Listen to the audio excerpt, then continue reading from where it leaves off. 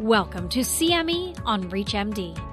This replay of a live broadcast is titled Individualized Approaches in CLL and SLL, Meeting the Needs of Your Patients Now and Preparing for the Future, is provided by Prova Education. Prior to beginning the activity, please be sure to review the faculty and commercial support disclosure statements as well as the learning objectives. Hi, I'm Dr. Andrew Lipsky from Columbia University, New York, and I'd like to welcome you to the program Individualized Approaches in CLL/SLL, Meeting the Needs of Your Patients Now and Preparing for the Future. And with that, I'll introduce the overall program. So I'll begin with a brief presentation about continuous therapy in frontline CLL/SLL, focusing on the BTK inhibitors. Then my colleague from Mass General, Dr. Jake Sumerai, will give a presentation focusing on time-limited frontline therapy in CLL/SLL. After that, Dr. Catherine Coombs from UCI Health will give a presentation on selecting and sequencing therapy for relapsed refractory CLL. And in the last portion of the program, we'll have some discussion. First, a case-based discussion about selecting initial therapy, then a panel discussion about the future directions for the field, and we'll conclude the program.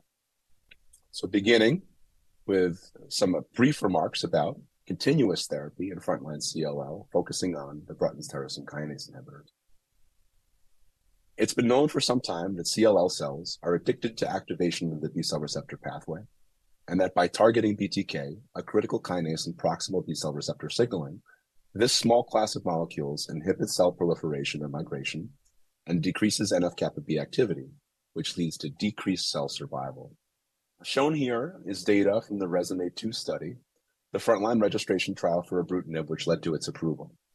This study was a randomized comparison of ibrutinib versus chlorambucil, with the primary endpoint being progression-free survival. With up to 8 years of follow-up, the median PFS has still not been reached. From the first major frontline trial to the present day, you can see on this slide the NCCN preferred regimens for treating first-line CLL. The second-generation BTK inhibitors, acalabrutinib and zanubrutinib, now both have a Category 1 recommendation as first-line preferred regimens from the NCCN, and so does time-limited therapy with venetoclax, which Dr. Sumerai will discuss in detail. You can see that ibrutinib is also recommended, but it is not a preferred first-line regimen, according to the NCCN.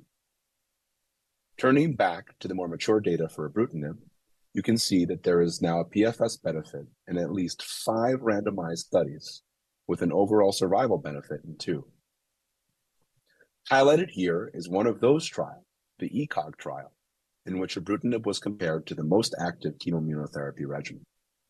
Previously untreated patients less than 70 years of age without deletion 17p who were randomized to ibrutinib plus rituximab versus fludarabine, cyclophosphamide, and rituximab. The primary endpoint here was progression-free survival, and at 3 years of follow-up, the ibrutinib rituximab treatment arm demonstrated an improved PFS compared to chemoimmunotherapy.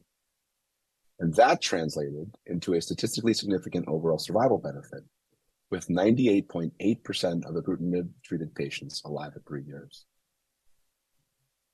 Another study was the Phase 3 Alliance study comparing ibrutinib to chemoimmunotherapy in an older untreated CLL population via a 3-arm randomization.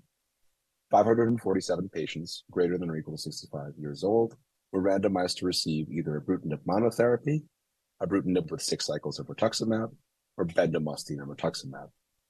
With a median follow-up of 55 months, the median PFS was 44 months with BR and was not reached in either ibrutinib arm. The 48-month PFS estimate was 76% for both of the ibrutinib arms. And at the latest follow-up, there remained no significant differences in overall survival across arms. Notably, no additional benefit was seen with the addition of rituximab to ibrutinib. I'll now turn to the second-generation BTK inhibitors, which were developed to have more on-target kinome profile binding, being more specific for the BTK kinase. We saw a PFS benefit for acalabrutinib over the chlorambucil comparator, with the schema shown on the next slide in the ELEVATE-TN study.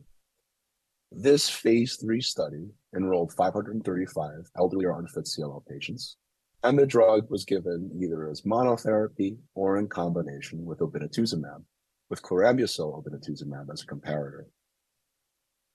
On the right-hand panel, you can see the published PFS curves. And notably, this study was recently updated after 40 years of follow-up, at which point the median PFS was not reached in the acalabrutinib arms. And interestingly, even though obinutuzumab is only given for the first 6 months of therapy, the estimated PFS at 48 months was 87% for acalabrutinib plus obinutuzumab versus 78% for acalabrutinib alone and 25% for the comparator. Of course, we also have zanubrutinib, still pending approval in CLL, but is approved in mantle cell lymphoma. And keep in mind that in CLL, zanubrutinib has a Category 1 recommendation from the NCCN. This drug was evaluated in CLL in the Sequoia trial, where it showed a PFS benefit over the DR comparator. Now in more detail, the first cohort of patients from this trial without 17p were randomized to receive either zanubrutinib 160 milligrams BID versus standard chemotherapy with bendamustine and rituximab. And on the right, we're looking at the primary endpoint, which was progression-free survival at about 2 years. This trial reported a significant PFS benefit for all comers with zanubrutinib, with a PFS hazard ratio of 0.42. Now that we've reviewed data from 3 different BTK inhibitors, you might be wondering, do we have direct head-to-head comparisons of BTK inhibitors in CLL? And the answer is yes, we do. But with the asterisk that the current randomized comparison data is really in the relapsed refractory setting, and so that this data would need to be extrapolated to frontline. The first study I'll highlight here is the ELEVATE-RR trial, which is a randomized trial of acalabrutinib versus ibrutinib in relapsed CLL. This was designed as a non-inferiority study, and note that these were all high-risk patients with either 11q deletion or deletion 17p, that they were heavily pretreated, with 45% of patients in this study having deletion 17p. The primary endpoint was assessed by an independent review committee for non-inferiority of PFS, and you can see here that the PFS curves are essentially overlapping. Since the way that the study was designed, the non-inferior endpoint was met, a secondary endpoint, the rate of AFib and AFFlutter, was assessed for superiority. And seeing here, you can see that the numbers for AFib, AFFlutter are 6% for acalabrutinib and 15% for ibrutinib, and this was statistically significant. And there are also differences in the rates of hypertension, 9% for acalabrutinib versus 23% for ibrutinib. There is another randomized comparison head-to-head of BTK inhibitors, again in a relapse setting. This was the ALPINE study, which compared zanubrutinib to ibrutinib. And we just saw updated data from this study at ASH in December, with assessments this time made by an independent review committee. Here we saw a progression-free survival benefit at 29.6 months, with a PFS of 79.5% in the zanubrutinib arm versus 67.3% in the ibrutinib arm. And notably, atrial fibrillation was also substantially reduced on zanubrutinib, seen in 5.2% of patients versus 13.3% on ibrutinib. What about patients with TP53 aberrations? Here I mean deletion 17p or TP53 mutation. So in contrast, and in lucky contrast to the chemoimmunotherapy era, it's clear that with indefinite BTK inhibition strategies, patients with TP53 aberrations, again, this is about 5 to 7% of patients, are doing much better. These patients have PFS estimates with single-agent ibrutinib that have been calculated in a pooled analysis of 89 patients in 4 clinical trials. And with a median follow-up of 49.8 months, the median PFS has not been reached, and the PFS and OS estimates at 4 years were 79% and 88% respectively. This slide is meant to show that TP53 aberrant patients have substantially improved outcomes regardless of the small molecule therapy chosen, although the PFS may be less durable with time-limited therapy approaches for this patient subgroup, and Dr. Soumerai will focus on that in his presentation. What about the side effect profile of covalent BTK inhibitors? We've already spoken a little bit about atrial fibrillation, but in the next few slides, I want to provide some management pearls for dealing with this BTK class effect type side effects, as well as what are termed the nuisance side effects. These include contusion, hypertension, arthralgia, and diarrhea. And though it's thought that all of the BTK inhibitors can cause any of these side effects, In the next few slides, I'll highlight individual effects that may be seen preferentially with a particular agent. So ibrutinib, for example, is known to cause myalgias and arthralgias and can also be associated with rash. What about acalabrutinib? Acalabrutinib has an idiosyncratic effect of having a headache. That headache is responsive to caffeine and usually only lasts for the first 2 or 3 weeks of therapy. What about zanubrutinib? Zanubrutinib has perhaps some idiosyncratic toxicities, particularly GI toxicity and maybe some cytopenias, although that remains to be under further investigation. What about the management of particular BTKI side effects? Well, starting with atrial fibrillation, a good strategy here is to screen every patient for cardiovascular risk factors before starting therapy. For patients with pre-existing AFib, this isn't an absolute contraindication to starting BTK inhibition, although it can be a bit more challenging, and I'd encourage you to have a conversation with the patient's cardiologist. Useful tools here can be the CHA2DS2-VASc score, as well as beta blockade for treating AFib. And when you do introduce anticoagulation, DOACs such as apixaban can be dose modified. Enoxaparin can be given concurrently. But one thing that should never be given concurrently is a vitamin K antagonist. Do not put patients on a BTK inhibitor and warfarin.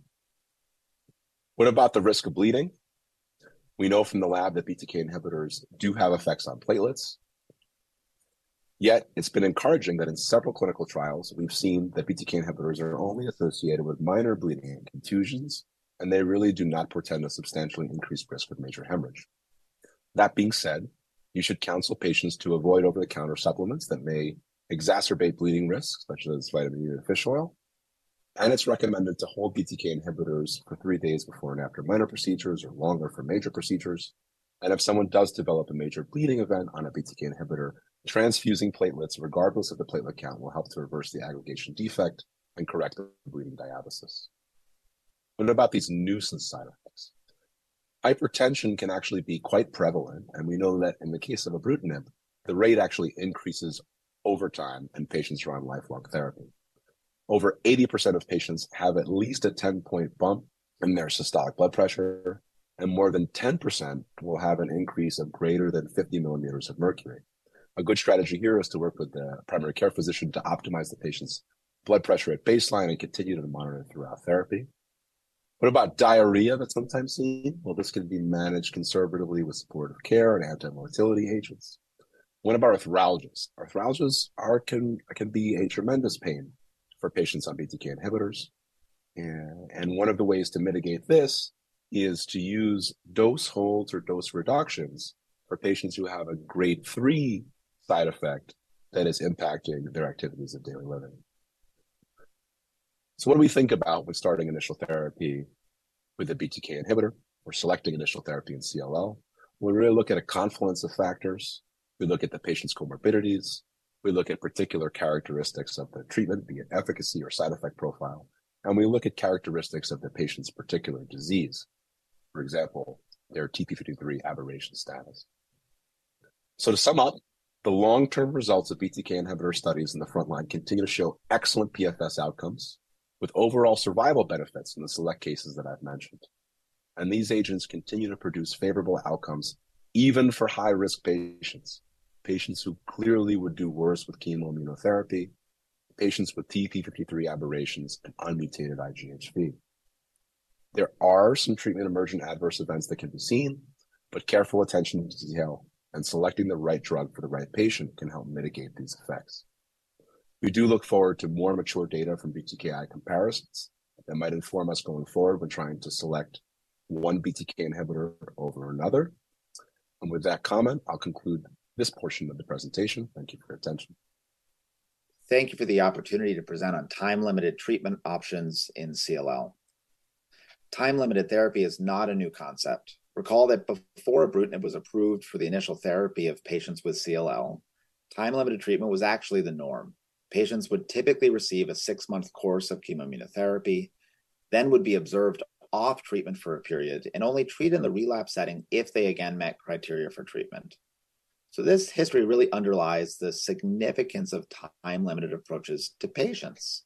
Despite the approval of ibrutinib as initial therapy, many patients continue to opt for cytotoxic agents to avoid the chronic treatment of ibrutinib.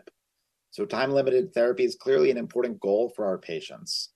And this really makes sense, right?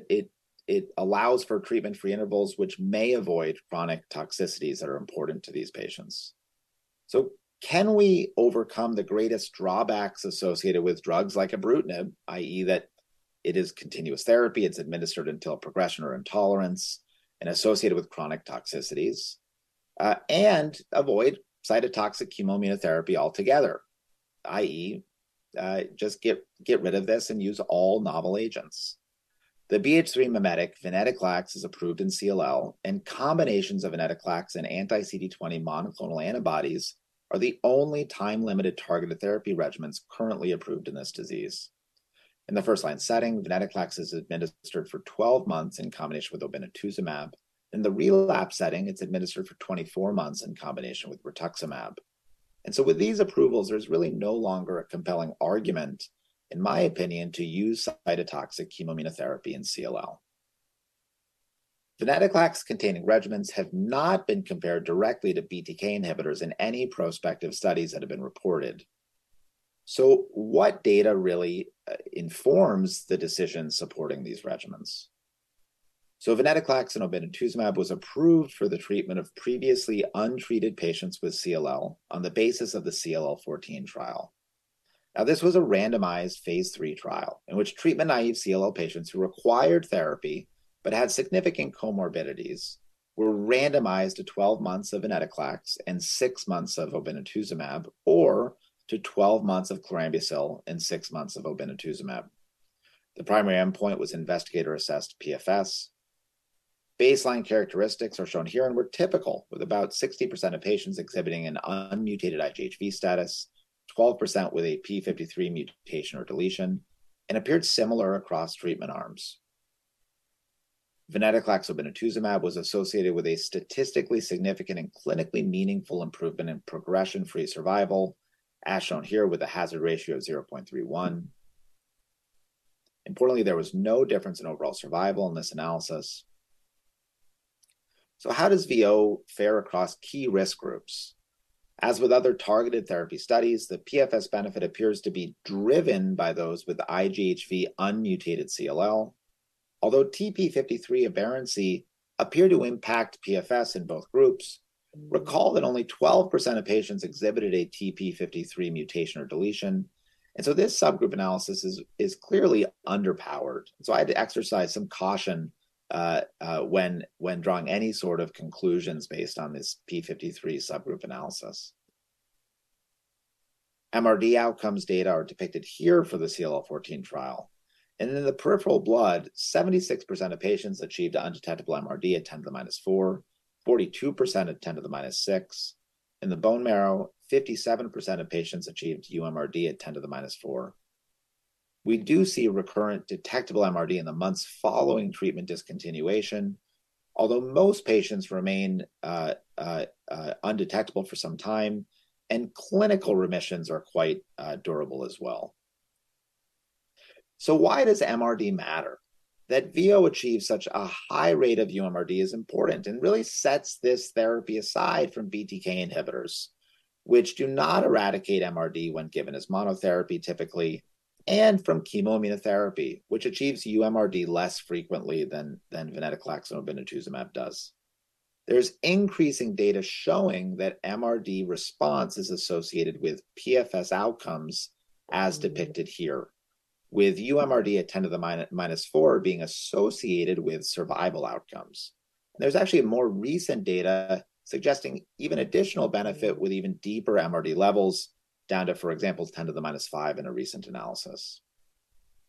So what are the key takeaways from these data?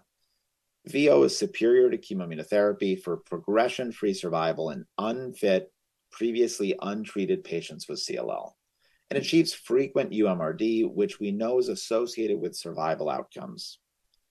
But can these data be extrapolated to fit patients? What about patients with P53 aberrancy? Also, how do we manage the toxicities that we know to be associated with venetoclax-based therapies? Hematologic toxicities are very common among patients with CLL receiving venetoclax-based therapies. with grade 3/4 neutropenia occurring in 53% of patients in the VO CLL14 trial. A primary driver for this is the fact that in CLL, bone marrow burden is typically quite high. And this also underlies the importance of maintaining early dose intensity. For patients where CLL is driving much of the hematologic toxicities, we want to try to drive down the CLL bone marrow burden in order to allow patients to subsequently tolerate treatment even better over time.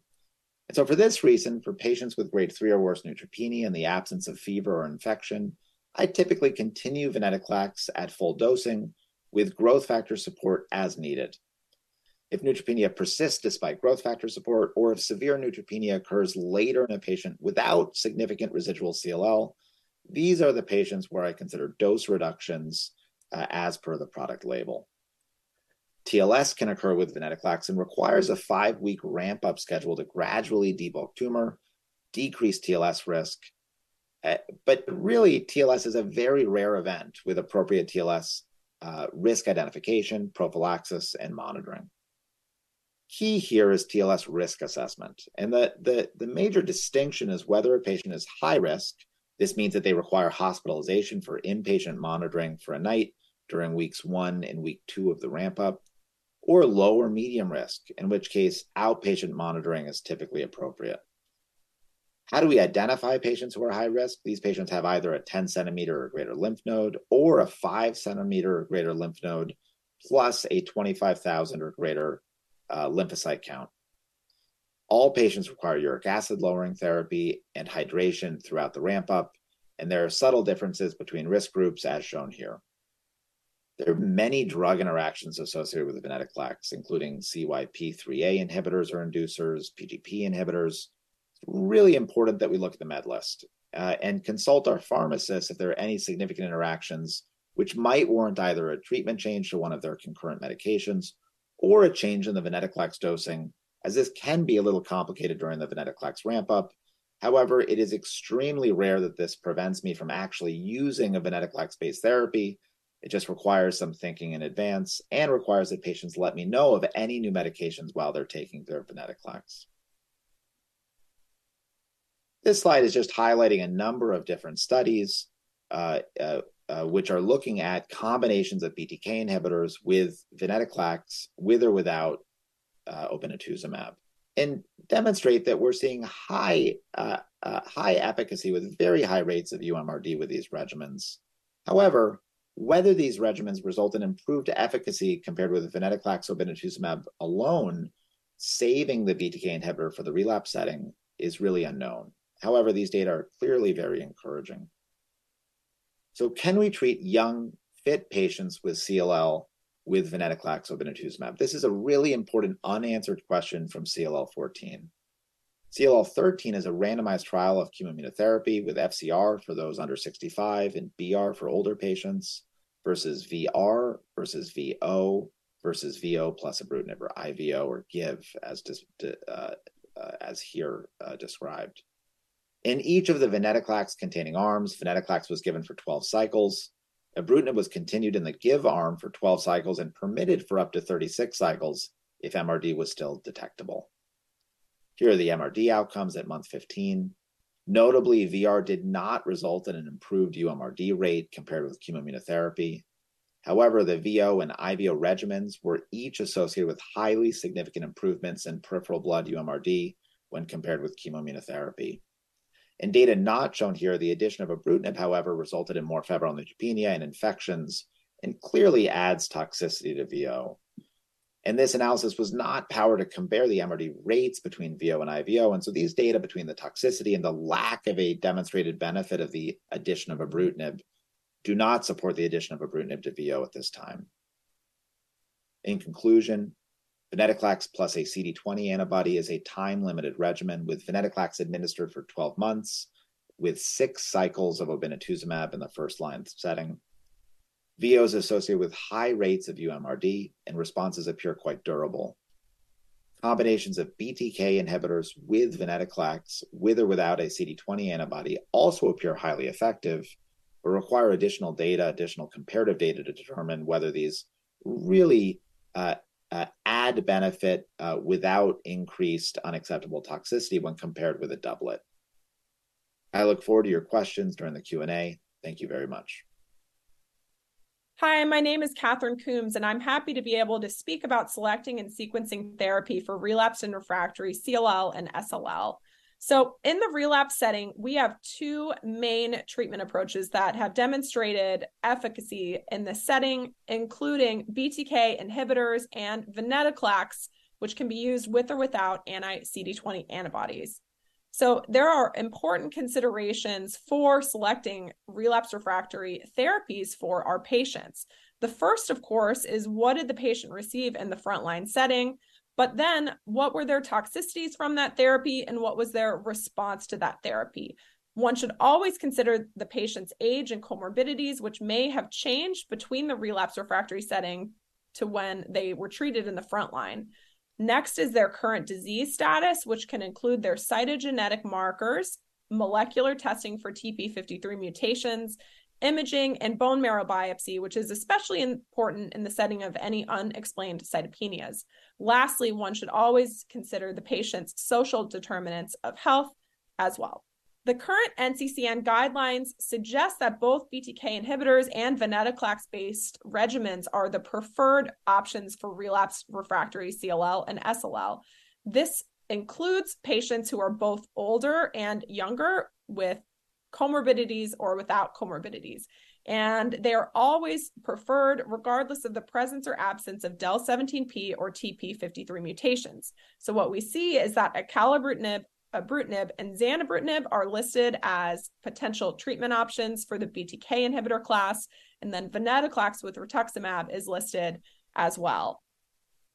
So why is planning for sequential therapy so important? Well, what we know from this study that pooled 4 different prospective trials of ibrutinib is that patients often discontinue ibrutinib for a variety of reasons.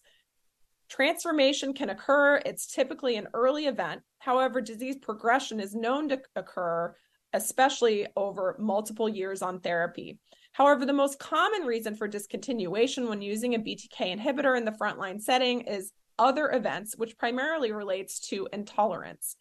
Ibrutinib resistance, however, is an important consideration when we're thinking of progressive disease. And what we know is that the acquisition of BTK C481 mutations is the most common mechanism of resistance. However, patients can also have PLC gamma 2 mutations, or in 20% of the cases, no such events can be identified.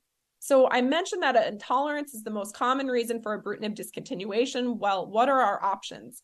There is very nice data from Carrie Rogers and collaborators looking at the use of acalabrutinib in the setting of prior ibrutinib intolerance. And this study demonstrated that that can be a very effective approach to gain control of the disease and enjoy a progression-free survival period. Do these toxicities recur? Well, the good answer from this trial is mostly no. And so the majority of ibrutinib intolerance events that led to patients being enrolled on this study did not recur. However, of the ones that did recur, the majority of time events recurred at a lower grade. We now have head-to-head data on ibrutinib with acalabrutinib. This is the ELEVATE-RR trial. This enrolled patients with relapsed and refractory CLL and SLL. Patients had a median of 2 prior therapies, and they were enrolled if they had del17p or del11q. It was designed as a non-inferiority trial, and in fact, both agents had a similar median progression-free survival of 38.4 months, but we got a really good look into the head-to-head toxicity comparison where we see lower rates of both any grade atrial fibrillation and any grade hypertension for the acalabrutinib treated patients compared to the ibrutinib treated patients. These rare ventricular arrhythmias have previously been reported with ibrutinib. They did not occur in the ELEVATE-RR trial. However, there has subsequently been data from the Ohio State University group demonstrating that acalabrutinib can lead to ventricular arrhythmias. However, their definition of ventricular arrhythmias included both VTAC, VFib, but also symptomatic PVCs, which may have influenced the total VA incidence rate in that study. We also have data looking at the newer generation BTK inhibitor zanubrutinib in the setting of previous BTKI inhibitor intolerance. This study primarily included patients with prior ibrutinib intolerance. However, there were a few acalabrutinib intolerant patients. And what we see from this study is that this is also an effective strategy where the majority of BTKI intolerant events did not recur upon treatment with zanubrutinib.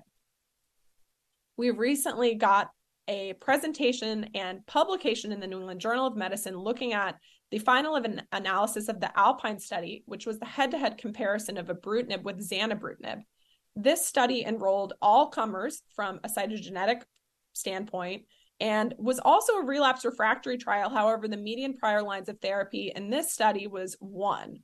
What we see from the progression-free survival curves is that zanubrutinib led to a superior progression-free survival compared to ibrutinib, both in the intention to treat population, but also when looking at the subset of patients with del17p or TP53 mutation or both. When we look at the head-to-head comparison of toxicity, atrial fibrillation and flutter, of course, is a huge concern when using BTK inhibitors as a class, and zanubrutinib led to a lower rate of any grade AFib and flutter as compared to ibrutinib, specifically 5% compared to 13%. There was no difference, however, in the rates of hypertension between these two agents. Venetoclax is a BCL2 inhibitor that we have also seen excellent efficacy in the relapsed and refractory setting. This study specifically focused on patients who were ibrutinib refractory or ibrutinib intolerant and used venetoclax as a continuous monotherapy. This was a very high-risk population in that patients had a median of 4 prior lines of therapy and almost half had del17p. What we see is a median progression-free survival of around 2 years. The more modern way of utilizing venetoclax is time-limited therapy, and the Murano trial examined the use of venetoclax combined with rituximab over 2 years compared to bendamustine and rituximab administered over a standard 6 cycles. The Murano trial demonstrated a superior progression-free survival for patients that were treated with Ven-R compared to BR, and it also demonstrated an overall survival benefit. The Murano trial looked at patients who relapsed and required a subsequent therapy. And what this demonstrates is that using a BTKI after progression on Ven-R is a highly active approach with an overall response rate of 100%. This is particularly important because the Murano trial primarily enrolled patients post-chemoimmunotherapy, and so these patients were typically BTKI naive, and so it's good to know that changing the sequence of therapy using a BTKI after venetoclax also is an effective approach. We also have real-world data examining the post-venetoclax use of BTKI, which is effective in BTKI naive patients based on these real-world data by Anthony Mato and collaborators. The curve on the right, however, demonstrates that reusing a BTKI inhibitor after venetoclax and after BTKI that had been used in the past is not an effective approach if the prior BTKI was discontinued due to CLL progression with a median PFS of around 4 months. This brings me to the mechanisms of resistance once again. And so we know that ibrutinib resistance is via the acquisition of C481S mutations. Unfortunately, acalabrutinib and zanubrutinib share this mechanism of resistance. And so it is important to note that BTKI resistance that contributes to disease progression diminishes the efficacy of all covalent BTK inhibitors. So a few takeaway messages from this presentation are that TKIs are very effective in relapsed refractory CLL and SLL, and BTKI intolerance does not exclude the use of a newer generation BTK inhibitor such as Acala or Zanu. However, BTKI resistance does require changing to a different class of drugs, with venetoclax being the most well-studied, though there are a number of agents in development that also show promise. Lastly, there is increasing data to support the activity for BTK inhibitors in venetoclax refractory CLL. Here's my summary for relapse and refractory CLL and SLL. We always have to ask the question, is there an indication for treatment present? If there is, the selection of therapy in the relapse setting depends on what they received in the frontline setting. Patients with prior BTKI and progression, I definitely would consider a venetoclax-based approach. patients with prior venetoclax, I would consider a BTKI as the next approach. In patients who were treated with prior chemoimmunotherapy, both BTKIs and venetoclax are acceptable approaches in the relapse setting. With that, I would like to thank you for your attention, and I look forward to the Q&A session. Hi, I'm Andrew Lipsky again from Columbia University in New York, and it's a pleasure to welcome you now to the live portion of our program. I'm joined once again by my colleagues, Dr. Soumerai and Dr. Coombs, who are on the line. And for the next portion of the presentation, we'd like to start by a discussion of selecting initial therapy in CLL. And so to go over frontline cases, you remember from my part of the presentation, we talked about that really selection of initial therapy is related to a confluence of factors. Those include patient comorbidities, treatment characteristics, and disease characteristics. And maybe one of the best ways to go over the selection process is actually to do some cases. So we prepared 2 cases for you today. And so I will start by talking about a first case, and I'll pull in my colleagues to ask some questions and respond as we go through. So for the first case, we have a 72-year-old with progressive CLL. So a 72-year-old woman who had been on observation for 2 years. She has comorbidities which are significant for hyperthyroidism, hypertension, and paroxysmal atrial fibrillation. And at her follow-up visit, we see that her absolute lymphocyte count has increased from 30,000 to 126,000 within 3 months. She also has lymphadenopathy of the neck, which has increased in size, which is making her socially uncomfortable. People are noticing this at work. She has grapefruit-sized nodes in her axilla. She's also newly anemic for the first time. Her hemoglobin has dropped to slightly less than 10. And she lives 2.5 hours away from clinic and is driven to the visit by her granddaughter. So that was a lot of factors for the case.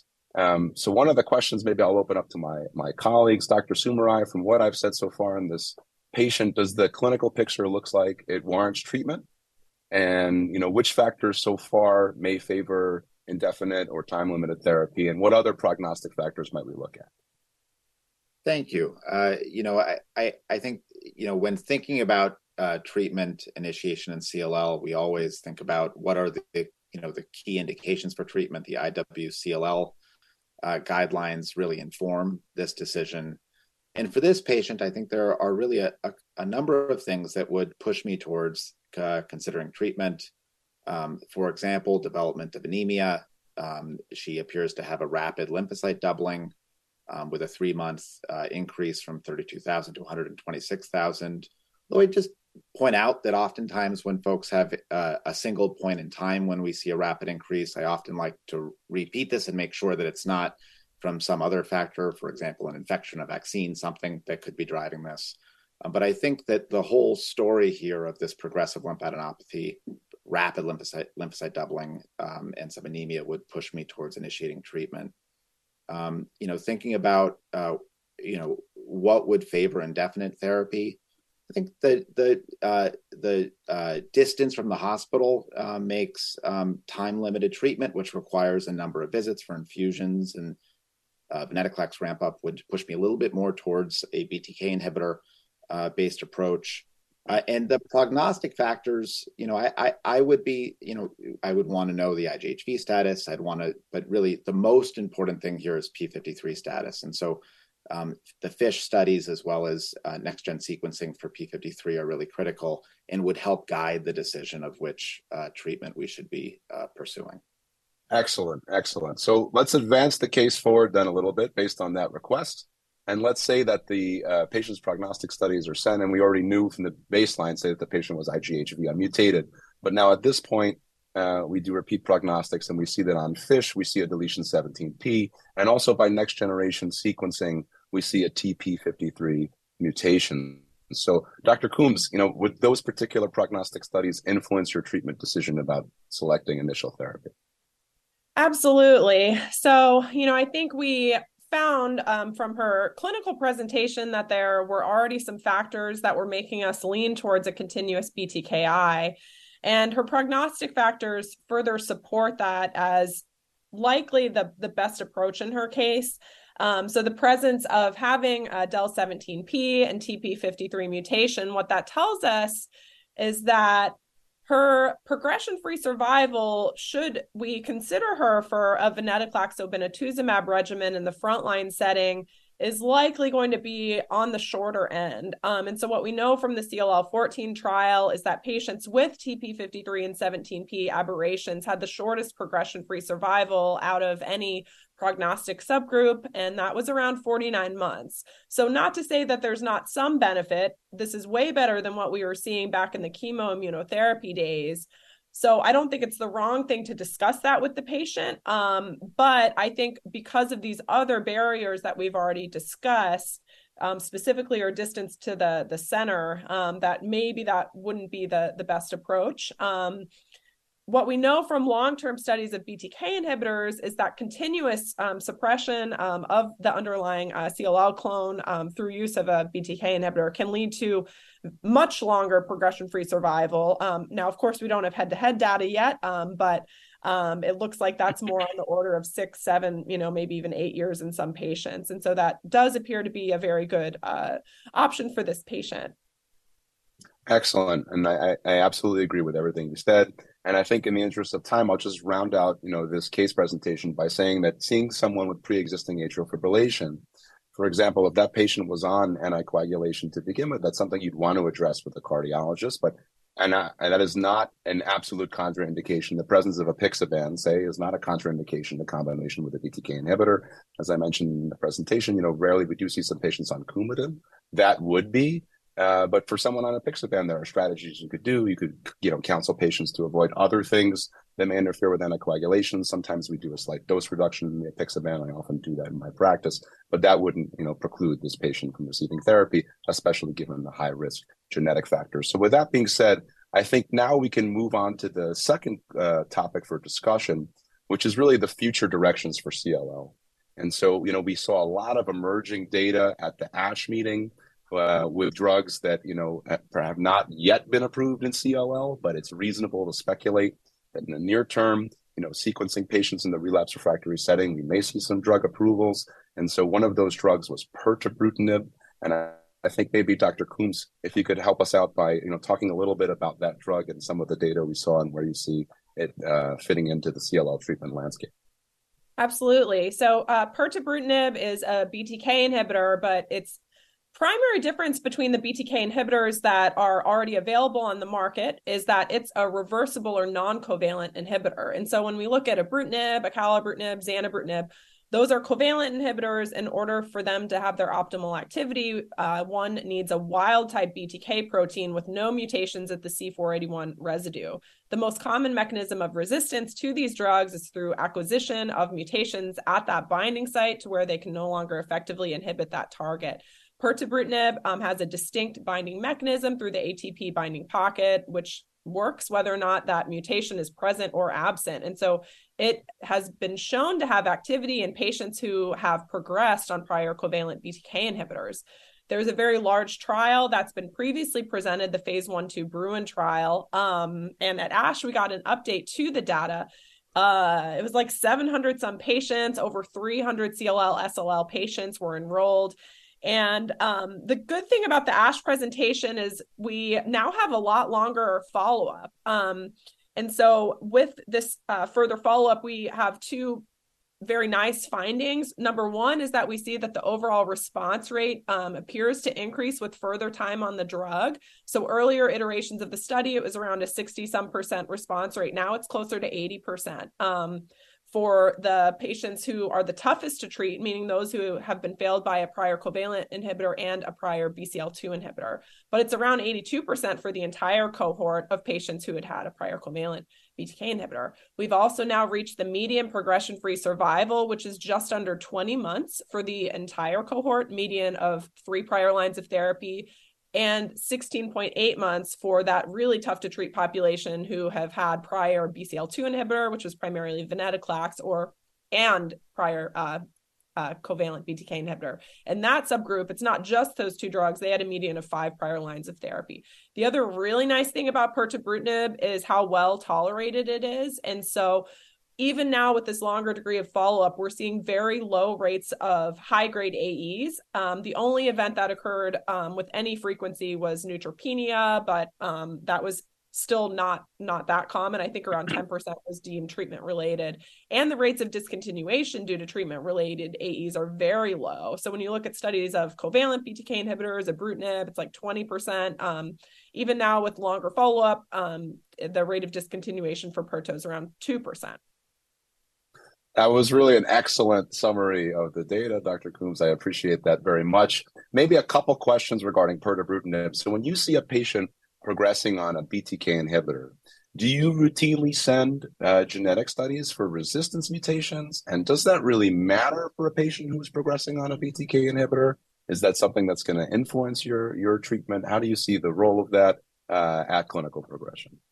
Yeah, I have sent mutation testing, and I know a lot of people do routinely, but I kind of don't anymore because it may be because of my own nature as a cost-conscious clinician, but I don't think it changes management in cases where a patient's very clearly progressing. Now, if, sometimes there's gray situations, are they progressing, are they not, where maybe, the presence of a mutation would help me in a clinical decision. But, otherwise, I think if it's clear progression, whether they have a mutation or they don't, it's not going to change my next step, which is to change their therapy and not do another covalent BTK inhibitor. About 20% of patients don't have a C481 mutation or a PLC gamma 2 mutation. And so I don't know. I think my own view is if it doesn't change your management, maybe it's not worth the cost of the test. Now, we send it in the clinical trials. I don't think it's the wrong thing to send it to kind of get the full picture, but that's my own logic. Yeah, I actually more or less agree with that in my own practice. I think progression is progression. And it's nice to know that for the C481 mutants that they're super likely to have a response based on the mechanism of the drug. But for patients progressing, they're progressing, and this seems to be a highly efficacious drug. Dr. Soumerai, do you generally agree with that, or any differences in your practice? I do. I do generally send repeat sequencing at progression. I think that often this is largely academic.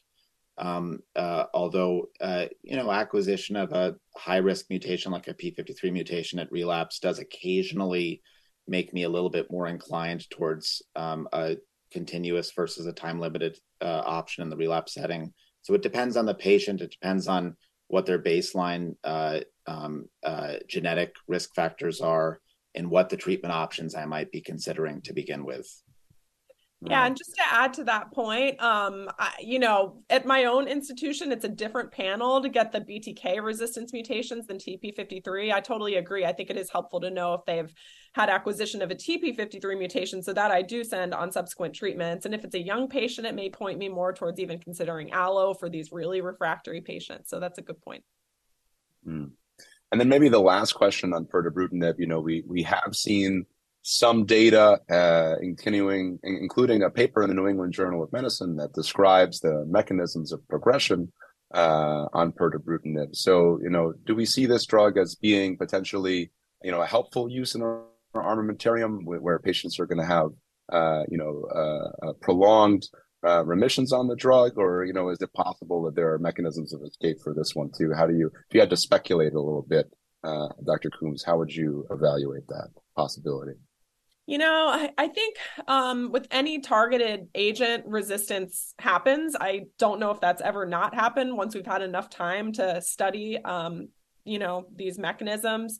But I don't think that takes away from how much this could benefit patients once it's more widely available. And so the biggest area of unmet need is patients who have progressed on a prior covalent and prior venetoclax. There is almost nothing that leads to any meaningful progression-free survival.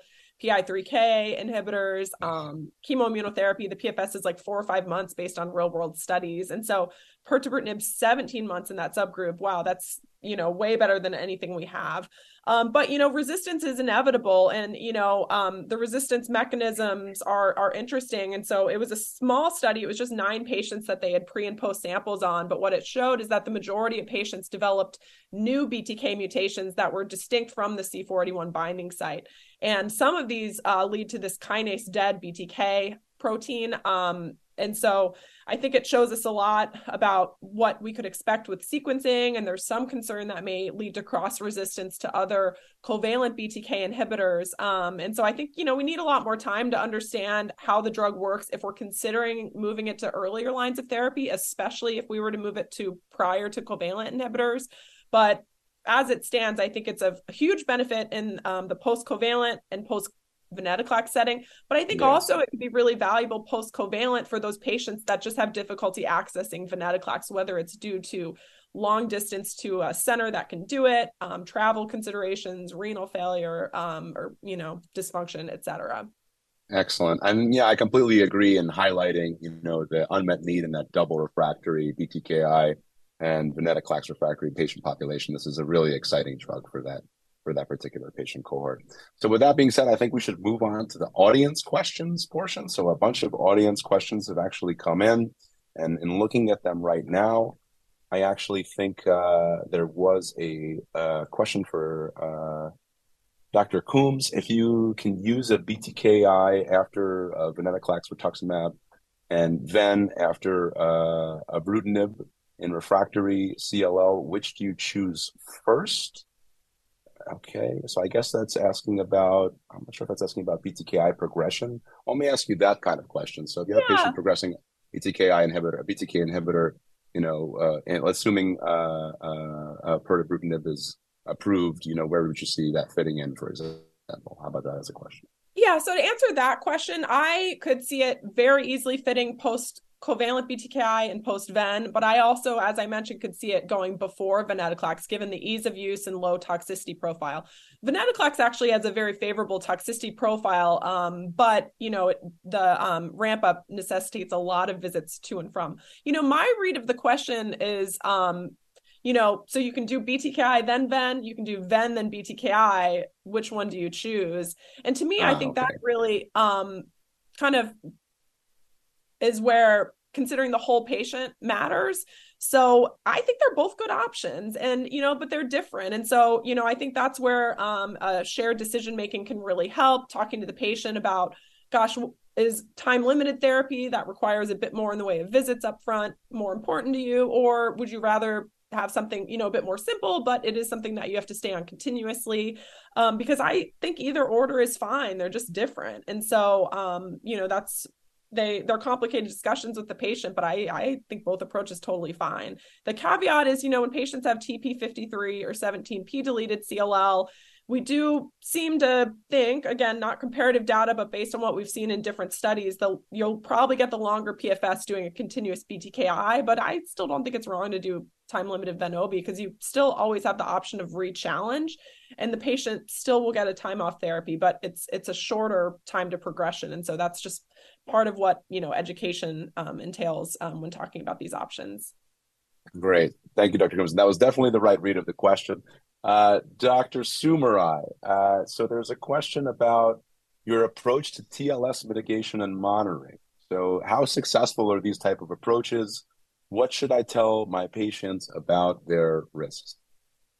This is such an important question. I think that, first, these approaches are extremely successful. We know that if we properly assess TLS risk and then, give them appropriate mitigation strategies like hyperuricemia, uric acid lowering therapies, oral plus minus intravenous hydration based on the risk factors, and appropriate monitoring, that actually it's very uncommon that patients develop any laboratory or clinical tumor lysis syndrome, that if it develops, in my practice, it's typically often single laboratory abnormalities that may simply require some additional hydration and retesting. But this is actually relatively uncommon with appropriate mitigation strategies.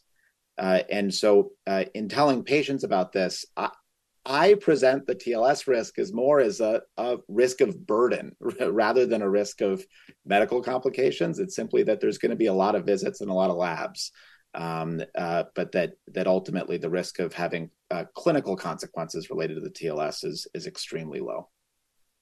Great. And there's a question here that maybe I'll address to myself. So In the phase 3 Alliance study, adding R to I was no better than ibrutinib alone in terms of PFS. Are there patient disease-specific reasons where you might want to use an anti-CD20 therapy in treatment-naive CLL? So that's a good question.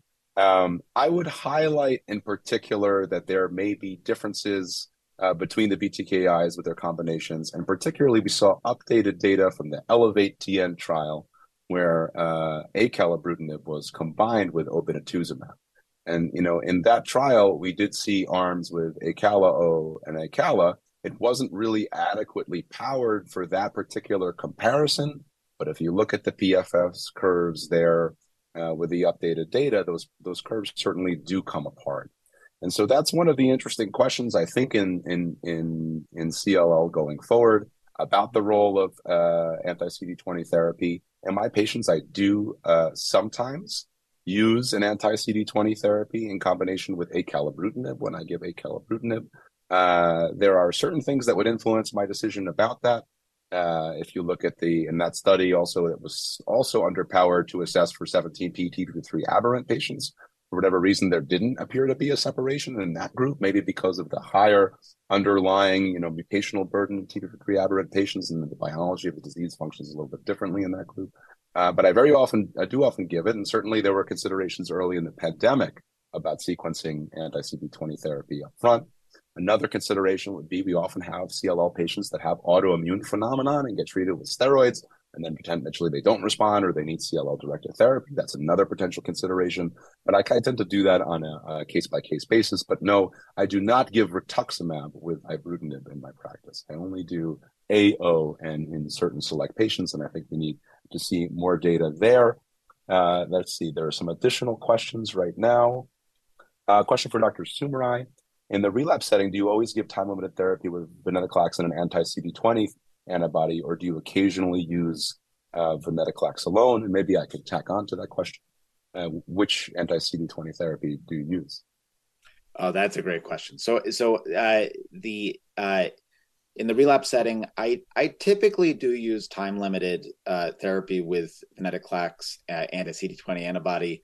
I often use obinutuzumab, although acknowledging that the data that is the standard of care regimen that's really off-label. The standard of care regimen is venetoclax and rituximab in the relapse setting, with venetoclax given for 2 years. In whom would I consider continuous venetoclax therapy? I would say in particular those folks with a P53 mutation or deletion. And if I'm going to go down that route, I do not include the CD20 antibody. I just give the venetoclax as monotherapy. Great. And maybe the last question for the day, and I can address this to Dr. Coombs. Audience question asks, how do you treat CLL after both venetoclax and BTK inhibitors, that double refractory population? That is definitely the most challenging population. Being at an academic center, I definitely explore whether they are eligible for any clinical trials. If they are not eligible for whatever reason, I have trouble with that one. I mean, I have used PI3 kinase inhibitors in that setting, typically pretty disappointing response rates and high toxicity burden. I've used chemo like once out of desperation for a patient who had a toxicity to a PI3K. But yeah, I mean, clinical trials are definitely the answer. And I think pirtobrutinib will fill that huge area of unmet need when available. Excellent. I absolutely agree with that. And I think it's 12:59. So I'd like to thank everyone for joining us today. I hope you found this information informative and beneficial to your practice. Just as a reminder, you'll receive an email later today with a link to the post-test. And upon completion of the post-test, you'll be able to claim your credits and download your certificate. So for more information on today's lectures and additional CME activities, you can visit Prova Education and ReachMD. And I'd just like to sign off by thanking my colleagues, Dr. Coombs and Dr. Soumerai, once again. And we hope to see you for future programs. Thank you so much. Thank you. You've been listening to CME on ReachMD. This activity is provided by Prova Education. To receive your free CME credit or to download this activity, go to reachmd.com/Prova. Thank you for listening.